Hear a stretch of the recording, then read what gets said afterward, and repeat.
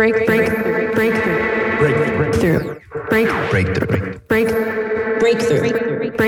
You are now listening to Breakthrough News.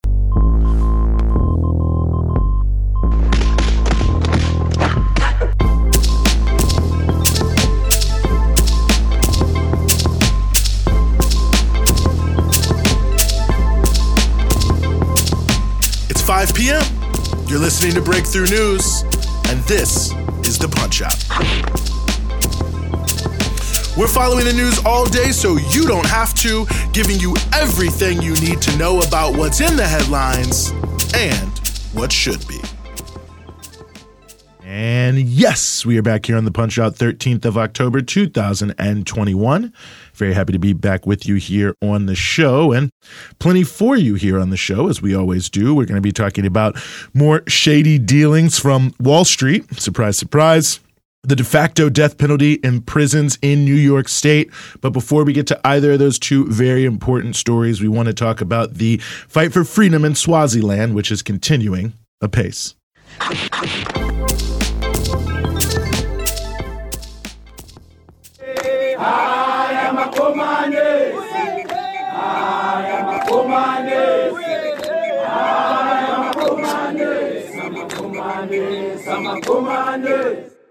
Well, those were the sounds of a protest held just a few days ago in Swaziland by protesters demanding jobs and free education for all as part of mass protests that have been sweeping the nation since the summer.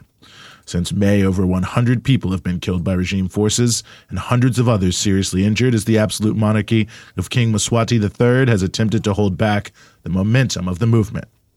Students in particular have been at the forefront of the struggle over the past month. On Monday, students from 50 primary and high schools across the country took to the street, and their protests were met with bullets. One student was shot in the leg, and 10 were arrested.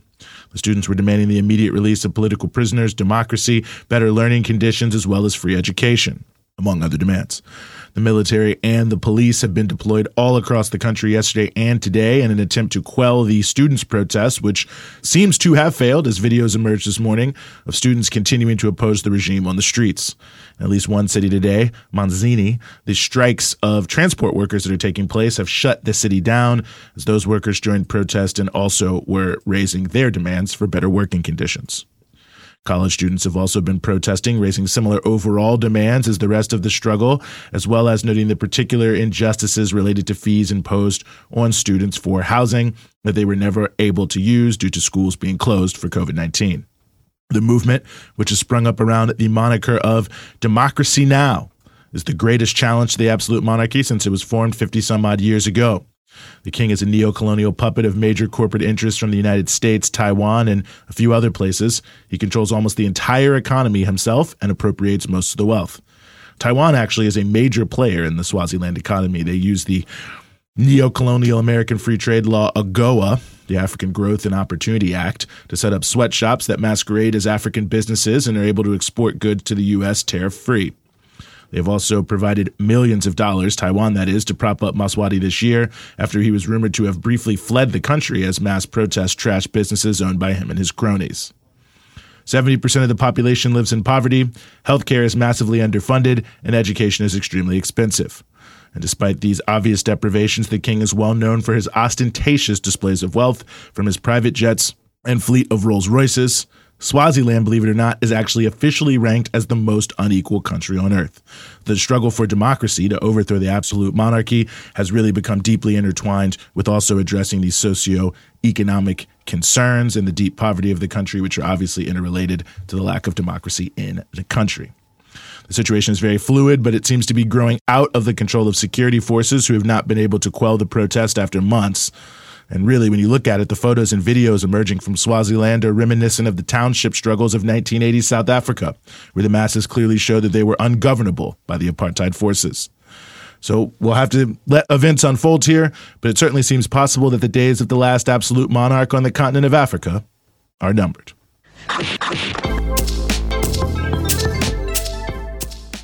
Well, New York State has not had the death penalty since 1972. Between 1608 in 1972, 1,130 people were executed in New York. In the past decade alone, since 2011, 1,278 people died in the custody of the New York State Department of Corrections. In other words, more people have died in prison in New York in 10 years than were executed by the state over 364 years. These numbers come from a new report by Columbia University, which also details that, quote, since 1976, when the state began compiling data on deaths in custody, 7,504 people died while in the custody of the New York State Department of Corrections and Community Supervision. This is 7 times the number of deaths of those who were executed by the state. Again, 7,500 roughly since 1976, about 1,100 over 364 years. Wild comparison. One of the facts most highlighted by the report is that in the past decade, these deaths have been overwhelmingly older people serving long sentences due to mass incarceration policies. In other words, that the state is really operating something of a de facto death penalty policy. 56% of the deaths in the past decade were people 55 and over, a 404% increase in deaths in that age range since the 1980s. In fact, 40% of all over 55 deaths in New York prisons occurred in the past decade. So there's a clear through line here with the increase in very harsh prison sentences since the 1980s. Further reflecting this fact, about 1 in 3 people who died in New York prisons over the last decade have served 15 years or more in prison. And people who have already served 15 years in custody account for 9 times more of the total deaths behind bars today than they did in the 1980s. The research also notes that, quote, from 1976 to 2020, black people have comprised anywhere between 37% and 58% of all deaths behind bars. And they further note that, quote, in 2018, black people accounted for 45% of all deaths in DOCCS custody, despite only making up 14% of all deaths of New York State residents that year. Just a sobering reality as it regards mass incarceration, the rush to imprison millions behind bars for as long as possible means that you don't really have to be sentenced to death to be given a death sentence.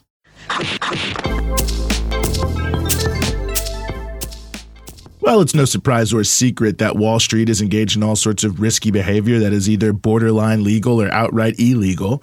But it isn't just something to shrug off as just the way things are, because so much of Wall Street is really centered on massive banking behemoths that have been deemed too big to fail, meaning that these super risky bets leave you and I on the hook because when they go bad, it will be the money of normal people, quote unquote taxpayer dollars, that will be used to bail them out. Now, one of these shady practices that we've discussed a few times here in the Punch-Out consists of various attempted in-runs around rules designed to prevent too much risky trading of a certain type. And this was seen most notably when the hedge fund Archegos blew up last year. The Federal Reserve has something called Regulation T. For our purposes here, more or less what Regulation T means is that a quote-unquote broker-dealer, that's the entity that handles trades for a given person or company, can only loan their clients a certain amount of money to buy stocks. And that amount cannot exceed 50% of the purchase price of the stock. Now, why do they have this rule? Well, the biggest broker-dealers are also huge mega banks with a ton of cash. So they may look at a hedge fund that they are dealing with and say, well, they're doing pretty well. Let me lend them some money to buy some stocks because they're getting big returns and we're all going to make a lot more money. And this, by the way, was a major factor in the 1929 stock market crash. That's actually why Regulation T was developed, not because it's like a theoretical problem, but this actually happened and it's actually brought down the economy. But Archegos was doing a bit of an in-run around Regulation T by hiding their assets on the balance sheet of their banks. So it looked like the bank owned the stocks. That way the bank could lend them unlimited amounts of money while making it look like they were not, in fact, lending them any money at all, that they were the owners of these stocks and the hedge fund was operating on their behalf. Now, this, of course, blew up in their faces when Archegos' terrible bets went belly up. But as you can see, it obviously makes sense from the point of view of the banks to be able to operate this way because they can sort of outsource very risky trades and get around the laws that are supposed to prevent them.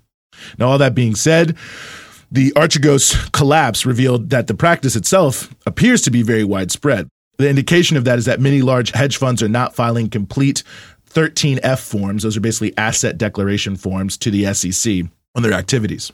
Wall Street on Parade, which has been looking at these issues closely, notes that, quote, we found that billionaire Michael Bloomberg's Willett Advisors family office hedge fund hasn't filed a 13F since 2014. And that filing showed only $273,000 in assets.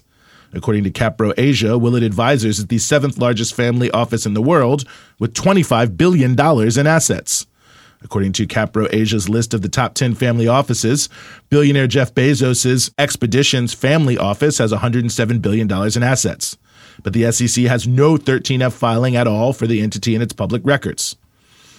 Another example is billionaire Bill Gates' family office, Cascade Investments LLC. According to Capro Asia, it ranks number 3 among the world's largest family offices with $51 billion in assets. Cascade Investments hasn't filed a 13F form with the SEC since September 30th of 2008, which coincidentally is the same quarter that Wall Street blew itself up, taking the stock market along with it, end quote. Now, what seems more likely to you, that this is just random or that it's becoming fairly widespread for banks to hide assets of family offices and other hedge funds in order to facilitate the funding of riskier bets for higher profits and tax dodges? Now, all that being said, there's even more of this because the recent controversy over insider trading among Federal Reserve Board governors revealed that high net worth individuals are also in a big way in this game. The Boston Fed President Eric Rosengren, who's under a cloud here over whether or not he was abusing his market knowledge to trade, disclosed in his financial forms that his wife had received a, quote, secured loan for investment from Citigroup.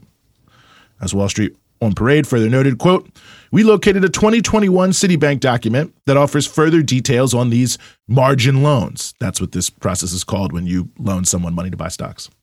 The paper indicates that qualified Citi private bank clients may be able to borrow at competitive rates against a range of financial assets, including stocks, bonds, et cetera, et cetera, et cetera. There's a similar rule to Regulation T called Regulation U that governs the same issues and has the same threshold for banks proper. So not broker-dealers, but just banks themselves. They're really the same thing. So it shows you how all of this is a little bit of a sham. But nevertheless, Regulation U does require some reporting. And the reporting shows that banks are lending out quite a bit of money to high net worth individuals to buy stocks. For instance, among the huge banks on Wall Street, Bank of America is actually doing this the most, $17.96 billion so far this year. JP Morgan Chase, $12.8 billion. State Street Bank and Trust, third, $9.73 billion. And Bank of New York Mellon at $8.6 billion. Now, of course, I can't say that they are lending them more than the law would allow, over 50% of the purchase price of these stocks. But what we do know is that federally insured banks are lending out huge sums of money to people to make risky, dangerous bets on Wall Street. And we know that many of these same institutions are doing the same thing with hedge funds and at least potentially illegally hiding a lot of the details. So while we can't say that there's a smoking gun yet, it seems highly likely that the entirety of the financial sector and hyper-wealthy individuals are embroiled in a massive web of shadowy deals designed to avoid just the type of legal scrutiny on the activity that they are engaged in. And we know that when it all goes bad, we're going to be on the hook for it, not the huge banks or the high net worth individuals.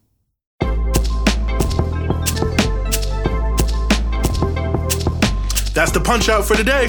We're with you Monday through Friday, 5 p.m. here in New York, East Coast Standard Time, 2 p.m. in Los Angeles, Pacific Standard Time, and 9 p.m. GMT.